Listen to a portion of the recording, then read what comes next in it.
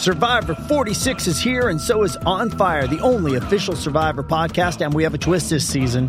The winner of Survivor 45, Dee Valladares, will be joining us every week. We're going behind the scenes of the biggest moments, the how and the why things happen, and the strategy and analysis you can only get from someone like me, a Survivor winner.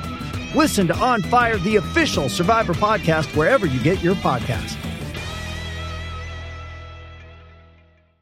With threats to our nation waiting around every corner, adaptability is more important than ever. When conditions change without notice, quick strategic thinking is crucial. And with obstacles consistently impending, determination is essential in overcoming them. It's this willingness, decisiveness, and resilience that sets Marines apart. With our fighting spirit, we don't just fight battles, we win them. Marines are the constant our nation counts on to fight the unknown. And through adaptable problem solving, we do just that. Learn more at marines.com. Thank you for listening to this Podcast One production. Now available on Spotify, Apple Podcasts, PodcastOne.com, and anywhere else you get your podcasts. Have you been wanting to lose weight and get healthy? Now's the perfect time to start Nutrisystem. Enjoy your favorite foods made healthier, delivered free to your door. Right now, you can get Uniquely Yours Ultimate, our most complete foolproof plan at an amazing price. Order today and save 50%, plus get an extra $40 off. Go to Nutrisystem.com/save and discover what millions of people already know. Nutrisystem works. Limitations apply. See website for full offer details.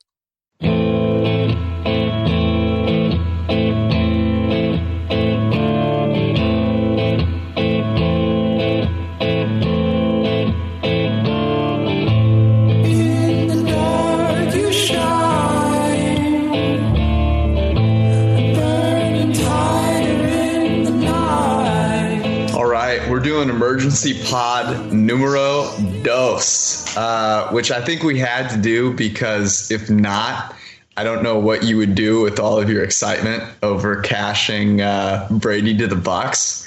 So here's my question. How are you going to spend all that money on toilet paper? I think I already spent it on iPads for my girls today.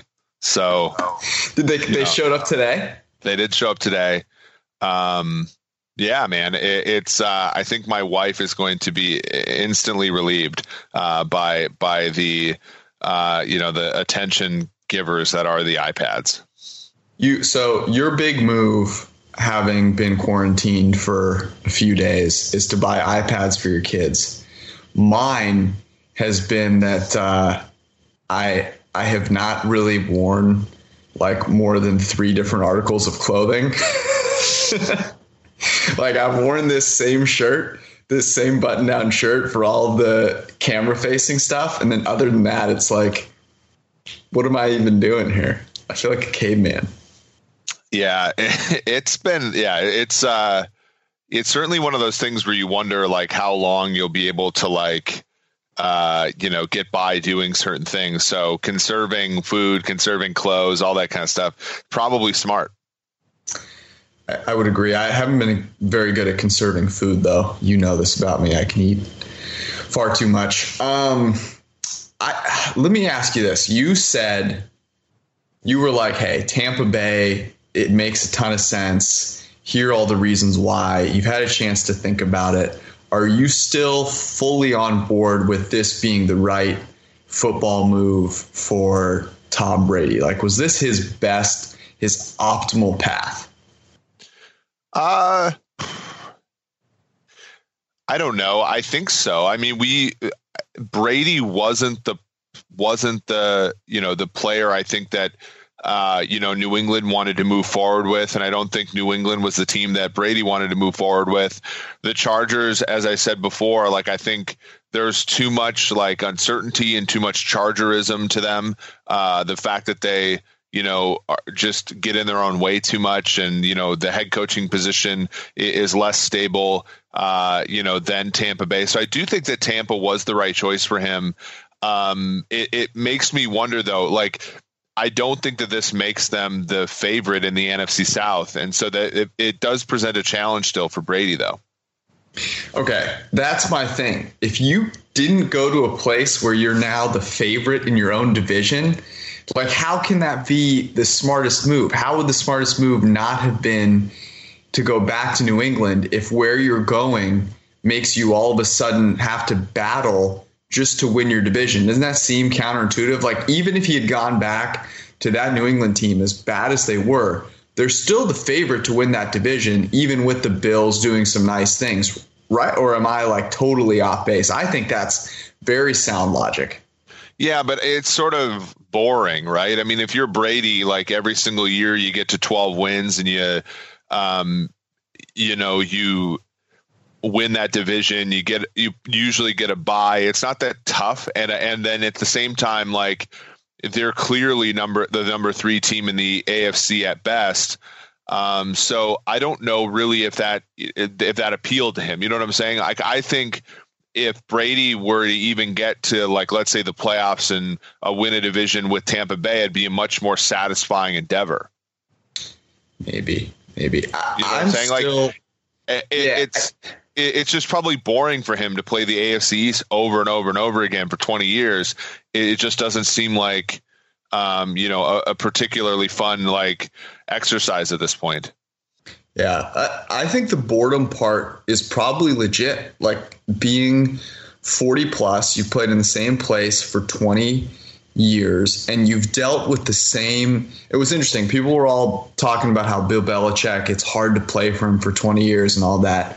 And then you look at where he went. It's like Bruce Arians is a hard ass. Like, it's not all of a sudden going to become, this easy road or whatever. That's not what he's looking for, but it's different. And that like different set of challenges probably rejuvenates him a bit. And I wonder if part of it was like, hey, if I'm going to play till I'm 45, if I'm going to play till I'm this old, maybe I need something that's just different to help me feel young again. Like, even though it's challenging, it makes you feel a little bit younger. I still am pretty dead set that Tampa wasn't the best football fit. And the reason that I think that I'm actually proven right, even though you won the debate in terms of where he ended up, we heard that being on the East Coast and the Eastern time zone was a big reason for this. And they were basically the only team aside from the Patriots that had that option. So if he was moving on, that was the only one. But to me, the Los Angeles Chargers still were the far better offense in terms of what he likes to do. He doesn't throw the ball downfield nearly as frequently as some other quarterbacks. The Chargers had a more diverse group there. They have a better draft asset. So I wouldn't be surprised if he felt the same way and was like, well, because my family's going to be in New York, I've got to go to Tampa. Yeah, my thing is I just, every single time. I mean, last season we talked about this, right? Like, the Chiefs were minus 150 to win the AFC West. And we were like, why the heck is that? They both finished 12-4 a season ago. And we're like, well, it's the Chargers. It's just always the Chargers. I mean, Brady has seen this firsthand. The 2006 Patriots were absolute garbage compared to normal, and the Chargers were 14-2.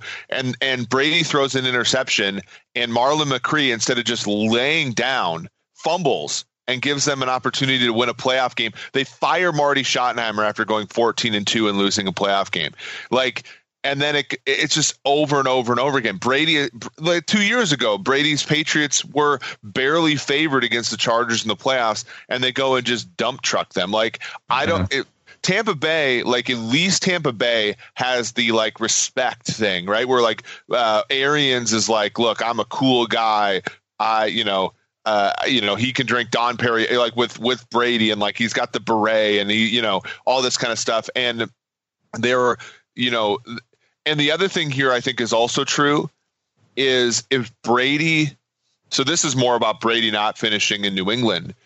If Brady fails in Tampa Bay, he's got an out, right? Which is that, sure, Tampa Bay has been terrible this whole time, right? Like, I do think that that's another reason why he doesn't want to stay in New England, because if New England were to ever not be good, it would fall on Brady, he's washed up shoulders, right?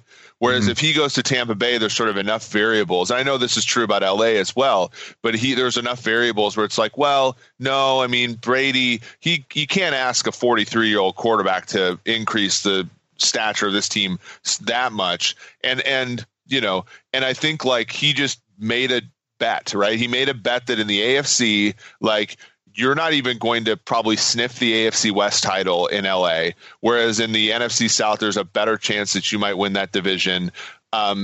It's a bet. It's a fun schedule in the sense that you get to play Green Bay, you get to play New Orleans twice, you get to play Matt Ryan twice, all that kind of stuff. And I think that really just played into it. I agree with you that it might not be the best football decision given the schemes and all that, but I think that that's overrated too. We all talk about Arians' scheme, but it's like, of course, Arians isn't going to change his scheme for Jameis. Of course, he isn't going to change his scheme for Carson Palmer. You know what I mean? Kelly Holcomb. Yeah. Like, he's going to change his scheme for Brady. You think so? Because I don't enough. Yeah, I think so. I actually don't think the scheme is that big of a deal. I tweeted this out last night, but Brady is the best intermediate thrower of the football, and that's where Bruce Arians' scheme attacks. It's not as if it's just like a bunch of long bombs. Like, what he likes to do is hit the 10 to 20 yard range, and Brady's the highest graded quarterback over the last 5 seasons throwing those passes. So that doesn't worry me as much. It's more about the diversity. Like, I just don't think they have as good a receiving core all around. Their top tier, Godwin and Evans, are much better than what the Chargers have, I think. But overall, I like what the Chargers have a little bit more. The scheme doesn't worry me that much, really, with the whole Arians thing. I just think the Bucs not being the Chargers, you know, in the way that the Chargers always fail, like the Bucs don't even get there because they're just that's just the way the franchise is, right? They just don't even make it to a place where they can have this kind of epic fail. Here's one of the things I was thinking about too, is everyone's comparing the Saints and the Chiefs like you just did. What about the rest of that division though? Are you more afraid of the Raiders and the Broncos, or the Falcons and the Panthers? Like, I think you can make a legit argument that the Falcons and the Panthers are the much better 3 and 4 team compared to the Raiders and the Broncos. Yeah, sure. I mean, but there's also, up until yesterday, it appeared as though Carolina was tanking, you know, whereas the Raiders and the Broncos are not. And in fact, the Broncos appear to try to be winning now, in the sense that they got Jarrell Casey, acquired AJ Boye for almost nothing as well. Squirtin Sutton's a pretty good receiver. I mean, the fact is the Chargers were last place in that division in 2019. Both Oakland and Denver won 7 games. Kansas City won 12. So it's not like a really, whereas in the NFC South, Panthers stunk, Tampa stunk, and Atlanta stunk, whereas New Orleans just kind of like waltzed their way through. You make a compelling case, but I do think that the AFC West is a little stronger than the NFC South. Fine. We have some breaking news. We'll get to this in a second. Yeah. We'll get to this in a second. I'm thinking about what Tampa does next and looking at some of the things that they could use some help with. And it's not as if, the Bucs are certainly a talented roster, but I had a couple of things that I am thinking about. First off, their offensive line isn't perfect. Their tackles, they have Donovan Smith at left tackle, but the right tackle is a huge question mark. So do they go out and do they try and sign one of these older tackles who can be kind of had at a bargain to come play tackle for them? Or is that what the 14th pick is for? That's what Doug Ford. Yeah. You think so? Because what if they did this? What if they go out and they sign one of these older tackles, a Whitworth or a Peters or something like that, and then they go, hey, with the 14th pick, what we could really use is a slot receiver, and they go with Justin Jefferson, or maybe Henry Ruggs is still there. I don't know. Why would you not just go all in on being the most explosive offense you possibly could, given that you finally have a quarterback you trust to throw the ball? Yeah, that's fair, for sure. And it just depends upon how much that tackle costs, right? I mean, we've seen Balaga cost $10 million a year, which is a good deal, and we've seen George Fant cost $10 million a year, which is a terrible deal. You know what I'm saying? So they'll probably. So the question is could they get Bashad Perriman and a tackle in the draft for less than a high-end tackle and a wide receiver in the draft. Given that they've already sort of played with Perriman before, they know that he has some skills, and the tackle market is sort of like starting pitchers in baseball, where if the guy's a starter, he's being paid an egregious, like Irvin Santana is making $15 million a year, and you're like, God, he sucks. Like George Fant. George Fant just got $10 million a year. I'm right, and that that's ridiculous. No self-respecting tackle is going to make less than George Fant at this point. DJ Humphries got a ridiculous deal. I actually really liked what the Chargers did with Brian Bulaga. And when they made that deal, I sort of thought, is Brady coming to LA? Like, this is a nice, veteran move who can come in and if he's healthy, play really well. There's a guy like a Jason Peters or an Andrew Whitworth. Andrew Whitworth in particular, you got to think he's like, man, I was so close. Let me go join Tom Brady, the guy that cost me a Super Bowl ring. I don't know. That would seem to make sense. He would play for a year. What I think this does do to that 14th pick, though, is take, like we've seen Herbert and Love mocked at 13-14. Now that San Francisco is the carrier of that 13th pick and Tampa Bay has Brady, I really struggle to see how the two quarterbacks go there. Okay. What about this, though? The Chargers. Are the Chargers now sitting there at 6 being like, we have to make a splash, and they go with Herbert at 6 or Jordan Love? How amazing would that be? Yeah, I mean, that certainly can happen. If I'm a Chargers fan, I'd hope not, but that certainly could happen. I think that the prop market for number of quarterbacks picked in the top 10 was 3.5, but minus 150 to the under.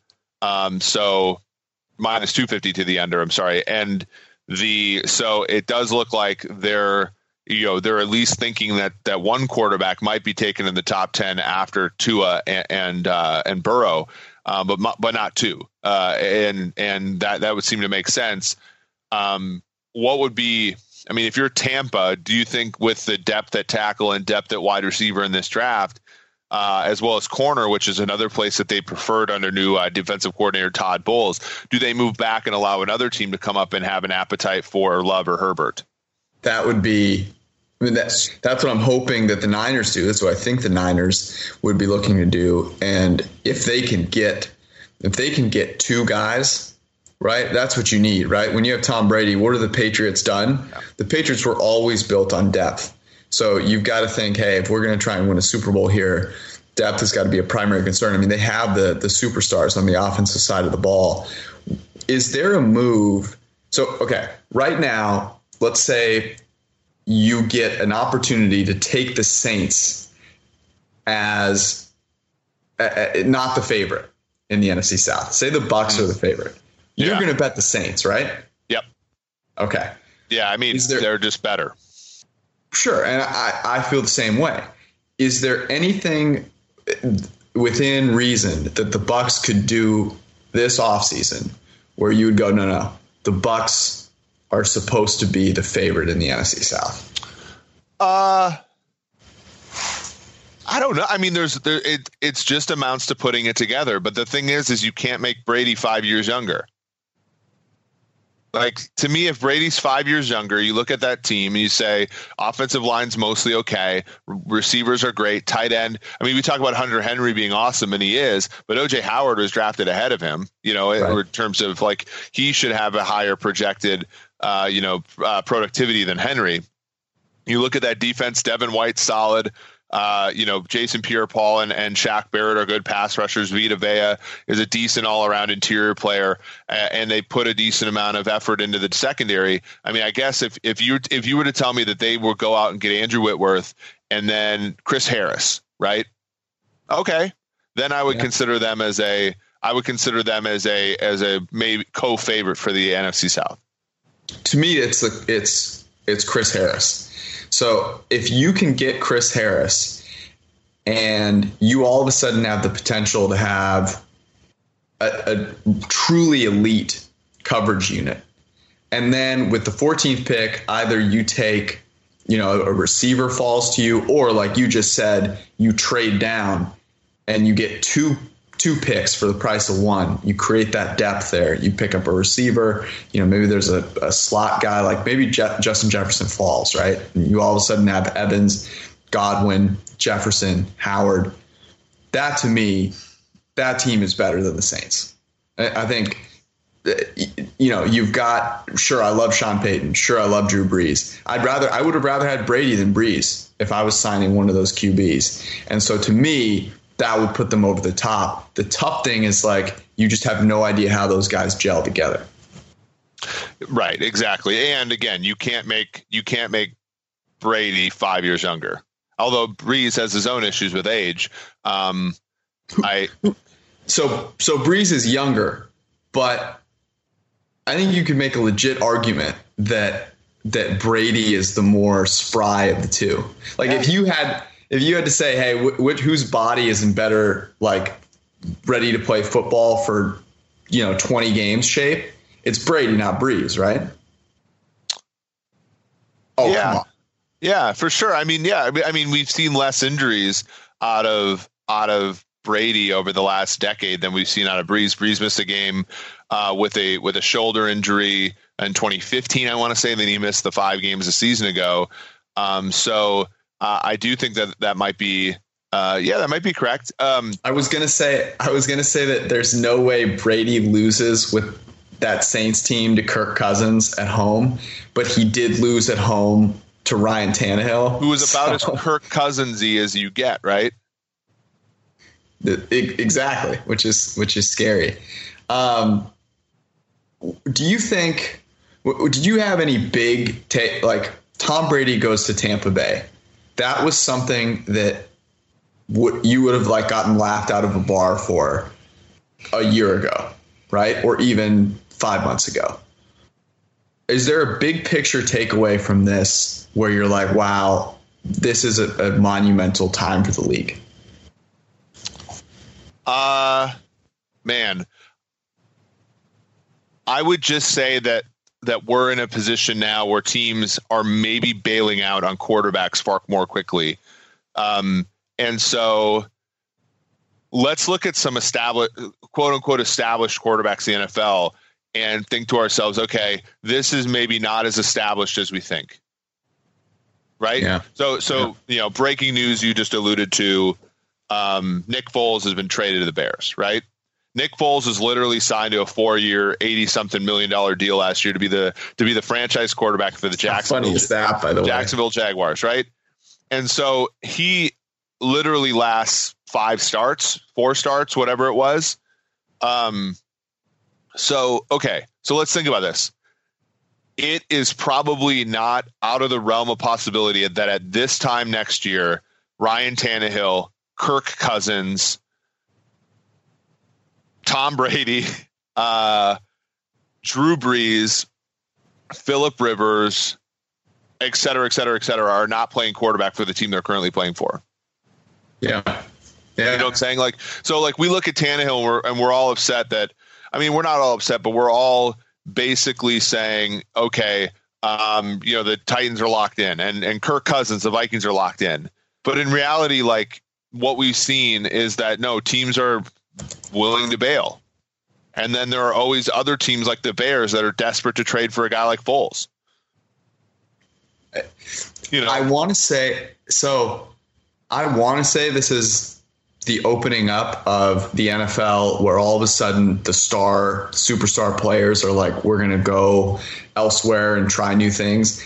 And I do think if Brady has like a ton of success in Tampa Bay, it could spur quarterbacks to take a few more chances and to be like, actually, I'm going to try and work my contracts to be shorter so that I have more freedom to go other places and I'm not like locked into what my team is doing. But I don't think it's going to have a big impact, unfortunately. Like who's the next guy on this list? Was it Aaron Rodgers? Is Aaron Rodgers going to go, play for the Chargers in a few years? Like, that's not happening, right? Well, he's not allowed in the same state as his family for more than like a couple of days. So other than playing against the Chargers, it doesn't seem like that's really in the cards. But no, let's even go back a little further. I made fun of Mountain Time Mitch, Drew Lock today, but like there are other sort of like so Josh Allen, Drew Lock, Mitch Trubisky, right? Mitch Trubisky you've already seen. Josh Rosen's been a player team. So like there are so many franchises I feel like that are less set at the QB position than we thought even 2 years ago. True. You know what I'm saying? And I think that's really where the league is heading, is that maybe we're going to see more of a musical chairs. The question becomes, does it move to be more like a league like it was 30 years ago, where there are multiple quarterbacks on the same team and coaches will alternate between them? Because that's not really where we're like teams. I think their weakness now is they transition from quarterback to quarterback in the offseason, but are sort of unwilling to during the season. We've only saw, Jacksonville went back to Foles and he was healthy, but then went back to Minshew and Foles sucked. And that to me is like where the next thing is with like Jameis Winston and Joe Flacco and Andy Dalton and folks like that. Is like, who's going to be the next team that's just going to play quarterback by committee type thing, a quarterback like a hot hand thing, knowing that, if you put all your eggs into one basket at the quarterback position, he might end up being Foles. So should we move on to this hilarity that is the Chicago Bears? Because we put on our list of things to talk about, like what should the Bears do at quarterback? And Nick Foles was not one of them. So they traded Foles for, what is it, a 4th round pick? And it appears that, and they have to pay a salary, it looks like. Yeah, right. Which was, remember, his salary was, quote, inflated because the Jaguars wanted to make sure he earned respect in the locker room. Yep. And that salary was going to earn that respect. Now, that means that Gardner Minshew is totally screwed, right? Because he doesn't have a big, doesn't have a big payday. So Austin Gale just tweeted out this ridiculous credibility in the locker room garbage that the Jaguars put out. Is this an upgrade over Mitch Trubisky? I think so. Like Foles. The fact that you had to think about it, though, tells you that the Bears were like, we can't bring someone in that'll actually supplant Mitch. We can still eke out the greatness that's in Mitch Trubisky by making it a competition. And that's what this is going to be, because Nick Foles wasn't better than Gardner Minshew last year. Right. So like, I don't know that this is necessarily a huge upgrade.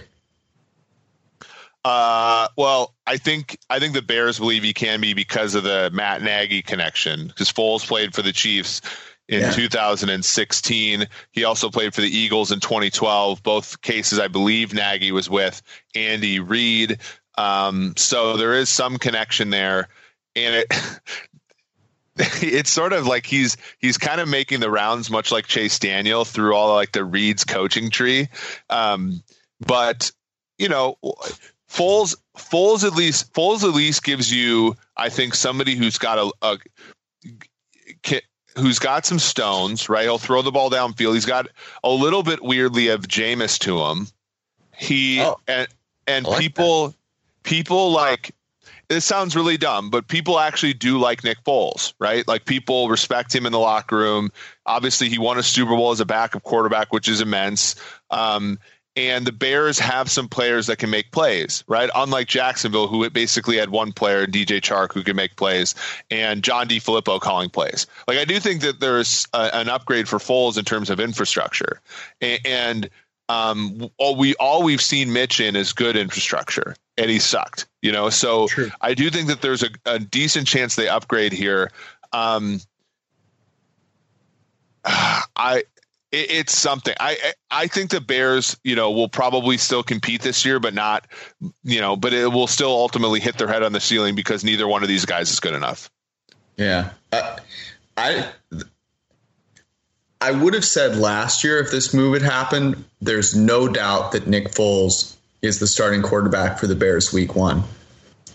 But I can very easily still see Mitch Trubisky trotting out there week 1 and then having this epic collapse because he knows Nick Foles is waiting in the wings. Foles comes in, and it'll be the same thing we've seen from Nick Foles all along, which is first and second down, he's an average to below average quarterback.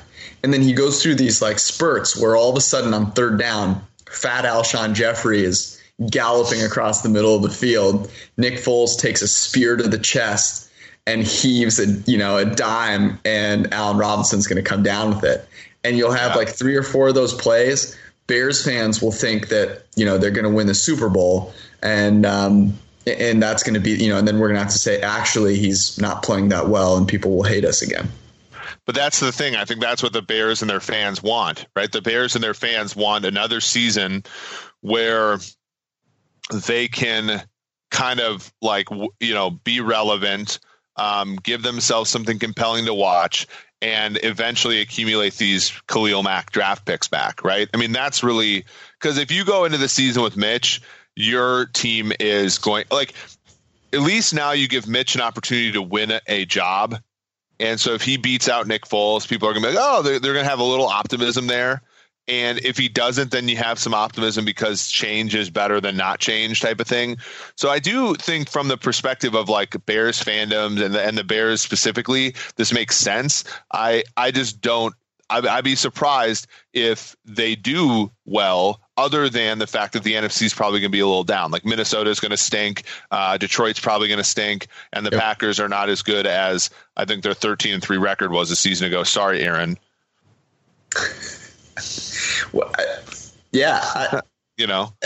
the real what this should highlight is how bad it is to trade first round picks for a star defensive player when you don't know about your quarterback. And one of the things that we were told consistently by everyone was, oh, it doesn't matter. If you have a young quarterback, you've just got to go all in. And the response is being young does not make you great, right? And Mitch Trubisky showed no signs of being great, right? He didn't even have one season or 3 games or 5 games. He didn't even have a Sam Darnold end of the season of being great, right? And we saw that Sam Darnold came back to earth super quickly. So when you go make that huge investment, you're now sitting here at a time where you'd probably love an opportunity to have a first round pick, right? Where you could make a move in a quarterback direction. Yeah. You can't. You can't. And so then you end up with Nick Foles, right? You have Khalil Mack, and you've got Khalil Mack you invested 2 first round picks and a ton of money for, and your quarterback is a journeyman. Yeah. Okay, so a little bit of more breaking news that might shed light on why Brady decided not to go to the Chargers. The Chargers have signed Linval Joseph to a 2-year, $17 million deal. At least they can stop the run now, George. This tells you that Cam Newton is on his way to the Los Angeles Chargers. You can just see this coming from a mile away. They're going to run the ball, 57% of the time. It's going to be Cam Newton power. He's going to overthrow poor little short Austin Eckler on 15 swing passes over the course of the season. It's going to be brutal to watch. And Linval Joseph's going to stop the run. What a terrible, man. They are so confusing. What do you think happens to Cam Newton?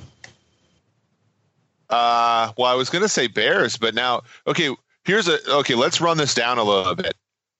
Where are the starting positions? Where are the starting quarterback positions still open? Because I think that there's some confusion here. There's New England, right? Yep. Los Angeles Chargers. Correct. Now, Cincinnati nominally. Miami, sort of, right? So those are the places where Newton could go. I think among those, it's probably still best for him to go to the Chargers. I think it's I almost feel like it's Chargers or bust. Do you think New England would tolerate his sort of inaccuracy is really a question. Because take Jameis here. Jameis there is are not two accurate. things. Jameis throws picks. That's his issue. I'm going to tell you two things about Cam Newton that the Patriots are not putting up with. His inaccuracy from a throwing the football down the field perspective, and inaccuracy from I show up to the stadium in a fucking costume every time. Like, the Patriot way is over here and Cam Newton is over here. Like, it is, that is just not, I'm just telling you right now, that's not going to work. I would see Jameis Winston actually fitting in kind of nicely with, like, Jameis Winston, by all accounts, is a guy that works pretty darn hard, is a student of the game, all those things, and probably would fit better with the football side of the Patriot way for the Patriots, off the, like, in the locker room kind of deal. On the field is a totally different story.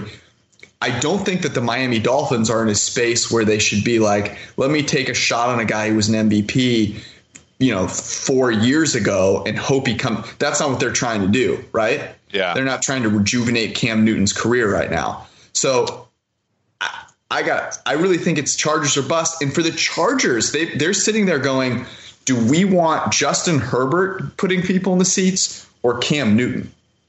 Right. Well, and the thing is Herbert, I mean, Herbert's just not an inspiring character, right? Like, Tua, I think, is an inspiring character. Burrow, Herbert just doesn't. I mean, like, if my team drafts Justin Herbert, I don't know, man. I'm kind of like, I'm going to kind of sell a little bit. I think if I'm in the excitement business, right? So true. Newton might actually be able to sell some excitement, and to me, that's worth a decent amount. Here's a team, and I think we talked about this internally. What about Buffalo? Like, Buffalo's certainly not a place where a superstar like Newton could go, but Buffalo is a place where a player like Jameis Winston could go. Yeah, that's a great question. So if you're Jameis Winston and you have no chance at which to me is unreal when you lead the league in passing yards. Okay, but and throw 30. I mean, yes, he threw 30 picks, but like that's noise, right? I mean, like, Phillip Rivers has more 20 interception seasons than Winston does. True. Here's what I think about Winston, and I actually think this makes a lot of sense. If the Miami Dolphins are sitting there and they're going, how can we talked about this yesterday as well. How can we play both sides? How can we play hey, let's bring a guy in who just maybe still we don't know enough about, but at the same time, we're still in a spot where we haven't invested too much. We can still tank. Jameis Winston is that guy. And the Dolphins, you talked about this. The Dolphins are not that far away. Like, the Dolphins with Jameis Winston. Okay, I'm just going to say it right now. The Dolphins with Jameis Winston, I think, would win that division. Okay. I don't hate it. They have the 5th pick. They also have Devontae Parker, who's like a Jameis receiver. Yes. What if? Okay, so think about this. What if they take Jameis and all of a sudden a team falls in love with Justin Herbert, has to get in front of the Chargers? They can trade pick 5. They get like 5 first-round picks. That's what. Yeah. They just signed Byron Jones. I'm going to go bet on it right now, I think. So that defense now has Kyle Van Noy, Byron Jones. They got rid of Rashad Jones. But yeah, I mean, they have some talent, right? Absolutely. And they were so abysmal defensively, and that's going to regress. Plus Fitzpatrick and Jameis are like boys, right? Like, they played for the same team for like 2 years. So I don't know. It seems to make too much sense that the Miami Dolphins would have Ryan Fitzpatrick and Jameis Winston a couple seasons after the Tampa Bay Buccaneers had both of those guys. I would buy an aqua blue aqua, whatever color that is, Jameis Winston jersey if he went to the Dolphins? You would have to. I have to wear it every single Sunday. I mean, you'd love to see it. Maybe Neil would become a Dolphins fan again. God, you and Neil both rooting for Jameis Winston would be pretty intolerable. To me, that's how it has to end up. The Chargers probably can wait for Cam Newton or trade like a 5th round pick, if even they need to trade that for him, because there's no leverage anymore. He goes to Los Angeles. The Chargers do this weird try to win now thing that flames out massively because Cam Newton's not a very accurate thrower of the football, and the strength of that team is their receivers. And then Jameis goes to Miami, and the Miami Dolphins go from worst to first in that division. Here's another thought I had, which won't happen because it seems like there's an irrational love for a former BYU quarterback, not named Steve Young, not named Jim McMahon, not named Ty Detmer. I see where you're going. I think New Orleans is a great destination for one of these quarterbacks who is not going to get a starting spot. Jameis? But, I mean, maybe not Jameis, but like, I don't know. Think about it. Like could, yeah. Like what if Jameis went there?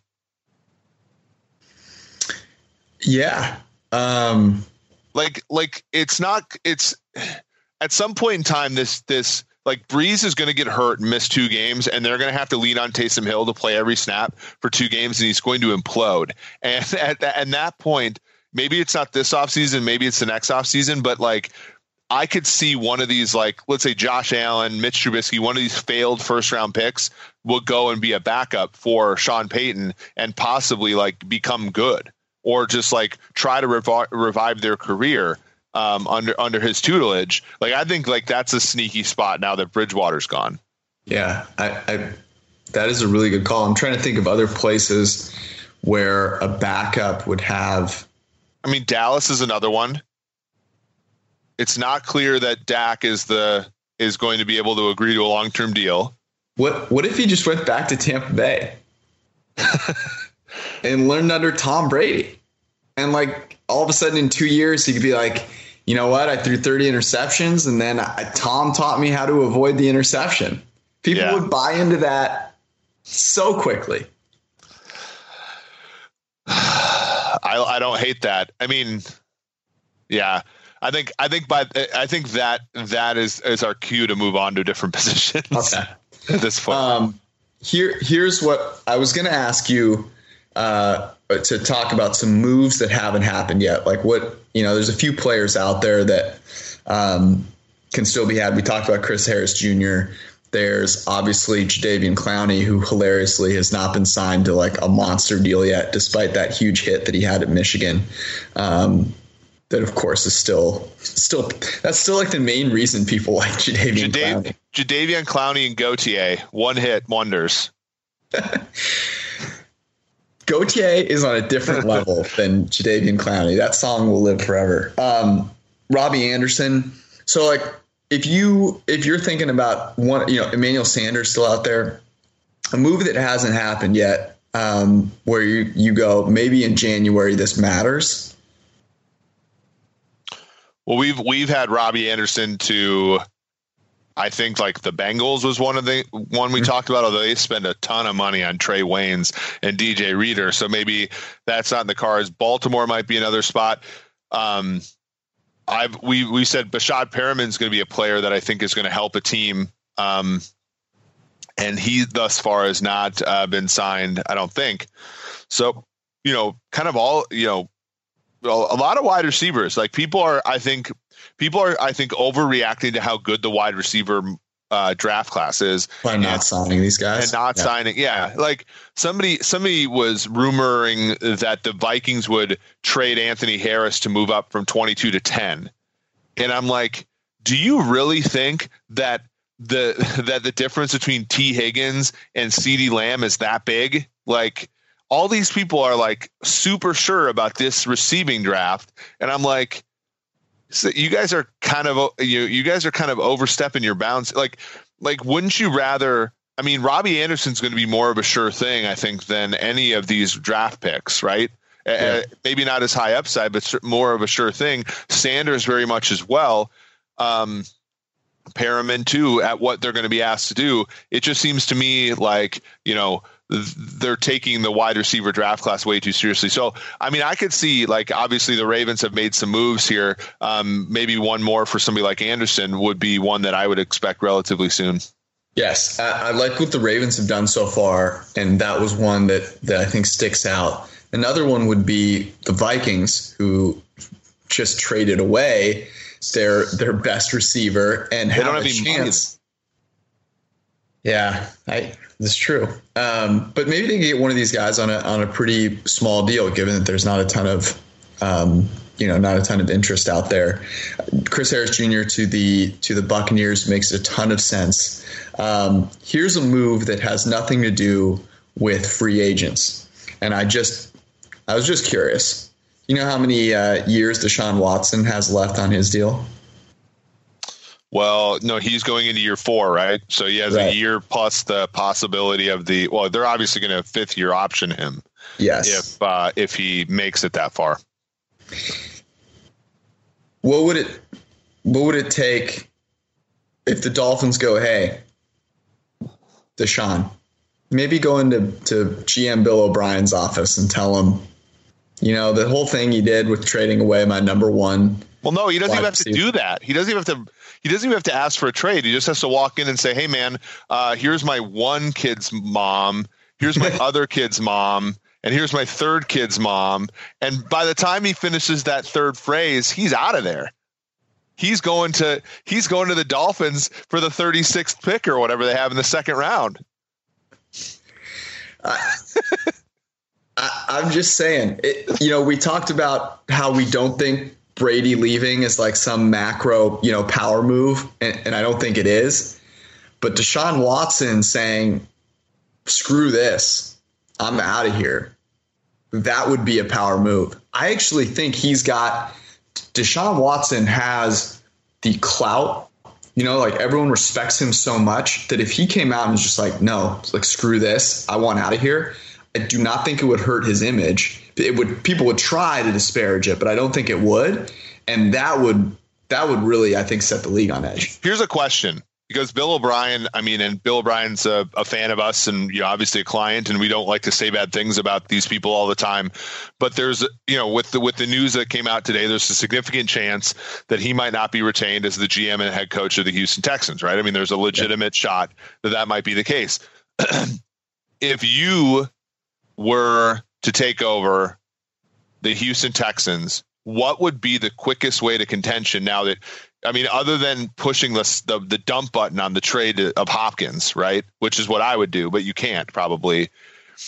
Would it be to trade Watson to the Dolphins for 2 of the first round picks this year and just start completely over and say to yourself, look, like, I have, be like John Lynch and say, I have a 5-year contract and my coach has a 5-year contract and we're just starting over?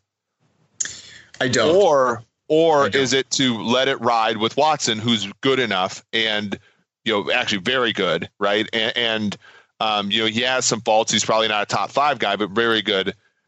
Like, those are your 2 options. And I do think that there's a probability that first set of circumstances is the right choice. I'm not saying it is. I'm saying it's not something I'd laugh off. And I'm not laughing it off, but the risk. So you already have a quarterback. I believe that you can win a Super Bowl with Deshaun Watson. Mm-hmm. So if I have a quarterback where I go, I can win a Super Bowl, and I'm not one of those guys that's like, I can win a Super Bowl with Kirk Cousins. I'm not fucking delusional, right? But if I have a guy where he's capable of being a top 5 guy in any given year, and that's kind of what you need, right, to have a legit shot at the Super Bowl, then I'm not trading him. I think the moves would be right now.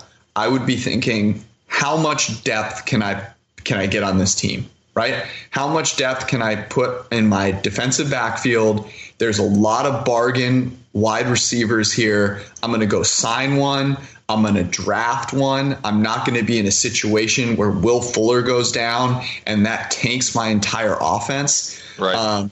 And I'm going to work on establishing a quick passing game that helps take some of the hits away from Sean Watson, because, hey, guess what? We might not be contending this year because I just traded away a top 3 fucking receiver in the game. Right. And you're totally right. Like, the tough thing about this is, by all the measurements that we have mathematically, that was an absolutely unforgivable trade. Bill O'Brien, by all accounts, on Hard Knocks, right, is like a nice guy, does a lot of great things, cares about his family and all these things. So it's hard to disparage a guy like that. And it seems like DeAndre Hopkins kind of said, hey, that conversation getting a little overblown. So I'm not even going to worry about the conversation he had with DeAndre Hopkins. Yeah. And I'm going to say this: when it first came out, I originally thought to myself, this is in a stupid, perverted way, a way to save face for making a really stupid football decision. You see what I'm saying? Like, if you can spread the blame, hey, look, I'm partly a dumb football guy and I'm partly a dumb, like, interaction with other humans guy, then maybe like you share the wealth of, like, right. You know what I'm saying? Like, that was my original thought, was like, oh, you're deflecting from, this one decision. It does look like so Ian Rappaport's reporting right now, by the way, speaking of quarterbacks, Tyrod Taylor will be the starter for the Chargers in 2020. Wow. So that whole segment, we'll just have to cut that whole segment. Well, no, it's fun. It's fun discussion. Yeah. Wow. So do you think, okay, so if they say that, then what they're doing is they're saying, hey, look, they're letting the whole league know we're not going after Cam Newton. We're holding the point of attack with Linval Joseph. Are they also trying to say that they're not taking a quarterback at that pick? Because you've said this a ton, right? All of these signs are pointing to no one likes Justin Herbert that much. No one likes Jordan Love that much. I think this is the exact opposite. Okay, that's what I think too. Okay. I think this is because Taylor was the Browns quarterback when they took Mayfield. Yeah, and Taylor. So I think this is more of okay, we're going to select a QB but if they don't like either guy, they could also say, come and get that pick then and give us some more picks. Because I don't think Herbert or Love are any good, but I also don't think they're that much different than each other. So, like, if somebody comes up to 6 and gets Herbert and you get the 11th pick and you take Love, there's not really much of a difference, except for the fact that you got some value by virtue of moving back. Okay. Can I say something here? Yep. I think the Chargers can compete with Tyrod Taylor. Tyrod Taylor, where have we seen Tyrod Taylor play football? Buffalo. It's terrible. Okay. Buffalo with who at receiver? Zay Jones. Okay. We saw poor Tyrod Taylor try and play with a totally terrible Buffalo Bills offense. And it wasn't awful. It wasn't great either, right? He doesn't have a ton of accuracy, but he didn't have an opportunity to, like, show off his skills, right? Then he goes to Cleveland. Dumpster fire. Okay. So far we have Buffalo with nothing, Cleveland on fire, and then he goes to Los Angeles. This is by far the most talented receiving core that he'll have ever played with by miles. They have a poor offensive line, but he's one of the guys that could actually get away from some of that pressure and scramble for positive yardage. He also has guys that can attack each level of the field. Like, to me, this might be them saying, we've seen this guy do it in practice for a while. We're going to give him a shot. Well, and the fact is with this coronavirus situation, they're not going to get in a lot of off season. So if they bring in a new player, like there's a good chance he's not going to be able to acclimate fast enough. And so, and the similar thing with Foles and Nagy and those guys, like there's some value, I think, in familiarity. No, and he was not, I need to pull up the numbers for this, and I will after this, but he threw the ball deep, not very well. Like that was, if I remember correctly, he was more accurate in that intermediate range. Yeah. Right. More accurate in that kind of the short areas of the field. And that's where like Keenan Allen owns that space. Like he's going to have a guy that's always open. And to me, that could be a huge difference for this guy. I'm not sure this isn't just a really shrewd move on accident happening for the Los Angeles Chargers. I don't know. I'm kind of excited. I'm bullish. Well, they're not. I mean, we make fun of the Joseph move, but they've made a decent number of plays in this offseason so far to, I think, stabilize the franchise. Sort of ask yourself, because honestly, the issue when you have a franchise quarterback that's been there forever is to figure out how much of the team depended on that guy, right? You look at Big Ben in Pittsburgh. We found out a season ago that, that team can win 8 games without him, right? They're not that like, whereas with Rivers, it's like that team oscillated up and down. We think Rivers is brilliant. He's probably going to make the Hall of Fame, but like how much did that, it might be good for this franchise to play a season without him and with sort of more of a caretaker quarterback and find out really what they have. I don't think this is a given that they now go quarterback round 1. All right, let's finish this out with some quick teams that so far we like the moves they've made on balance and ones that we really dislike.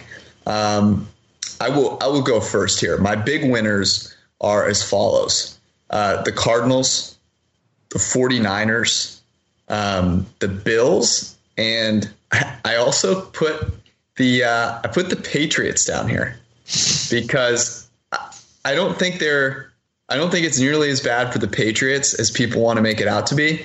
I think they're going full tank mode.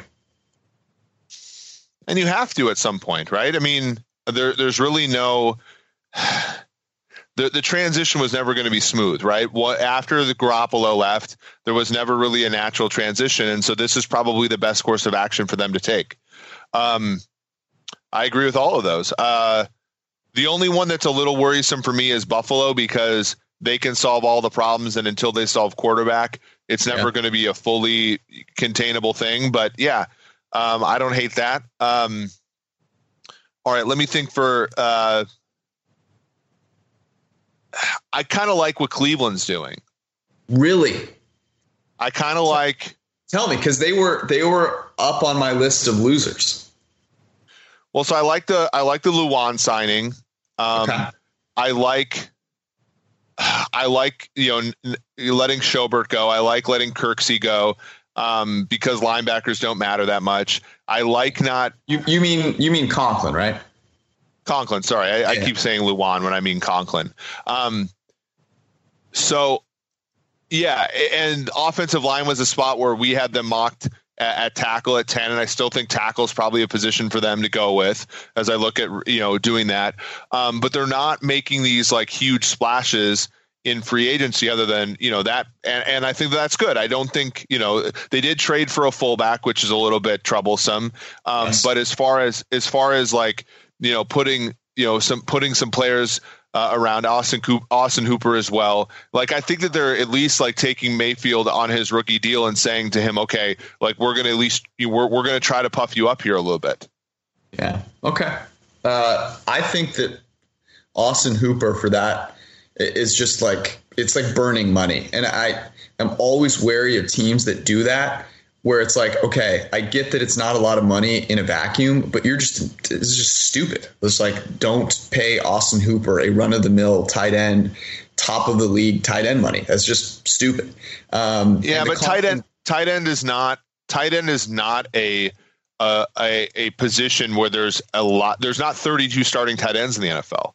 I think that's the tricky part, is that and that offense is a 21 personnel offense that throws the ball to the middle of the field to that player. And that, to me, like, that's why overpaying for Hooper, and I agree that it's an overpay, but if your offense is going to require a tight end or two, it's not the worst deal I've ever seen, especially with Conklin there to sort of help out. I thought he was relatively cheap for what they could have ended up paying for him, given what Fant and all these other guys got. Sure, I liked the Conklin signing, even though there are some red flags there. Here are my biggest losers: the Houston Texans, the Minnesota Vikings, the Tennessee Titans, and the Indianapolis Colts. Any of those that you really disagree with? No, I think the Minnesota Vikings are one of the most perplexing teams in the NFL right now. They're only going to get worse with the signing of Dalvin Cook and the trading of Anthony Harris, which appears to be happening relatively soon. It makes zero sense. I would say another, those are good. Those are good names. I'm trying to think of another team that could have used some help. Yeah, I think the New York Jets overpaying for George Fant, re-signing Brian Poole after one good year, despite what we know about coverage. But the team to me that really failed is the Bengals. Oh, interesting. Trey Wayne's getting the same contract as Marcus Peters is an absolute overpay. DJ Reader making $12 million a year to be kind of a fat nose tackle who's kind of like a poor man's Linval Joseph is, again, not a good move. The fact that they had to franchise tag AJ Green and couldn't resolve something with him is a troublesome one. And it doesn't look like so far that they've gotten any better on the offensive line. So that, to me, I think the hometown Bengals deserve a little bit of ripping. Okay, there you go. We will be back tomorrow. Our normally scheduled podcast. We'll be back tomorrow. We'll do all the normal stuff. I've got some fun working out during quarantine stories for you. Same. Actually, It's raining cats and dogs in Cincinnati right now. So okay, it was raining in Palm Springs this morning. So we're like brothers today. Anyways, we'll see you guys tomorrow. Eric, stay safe.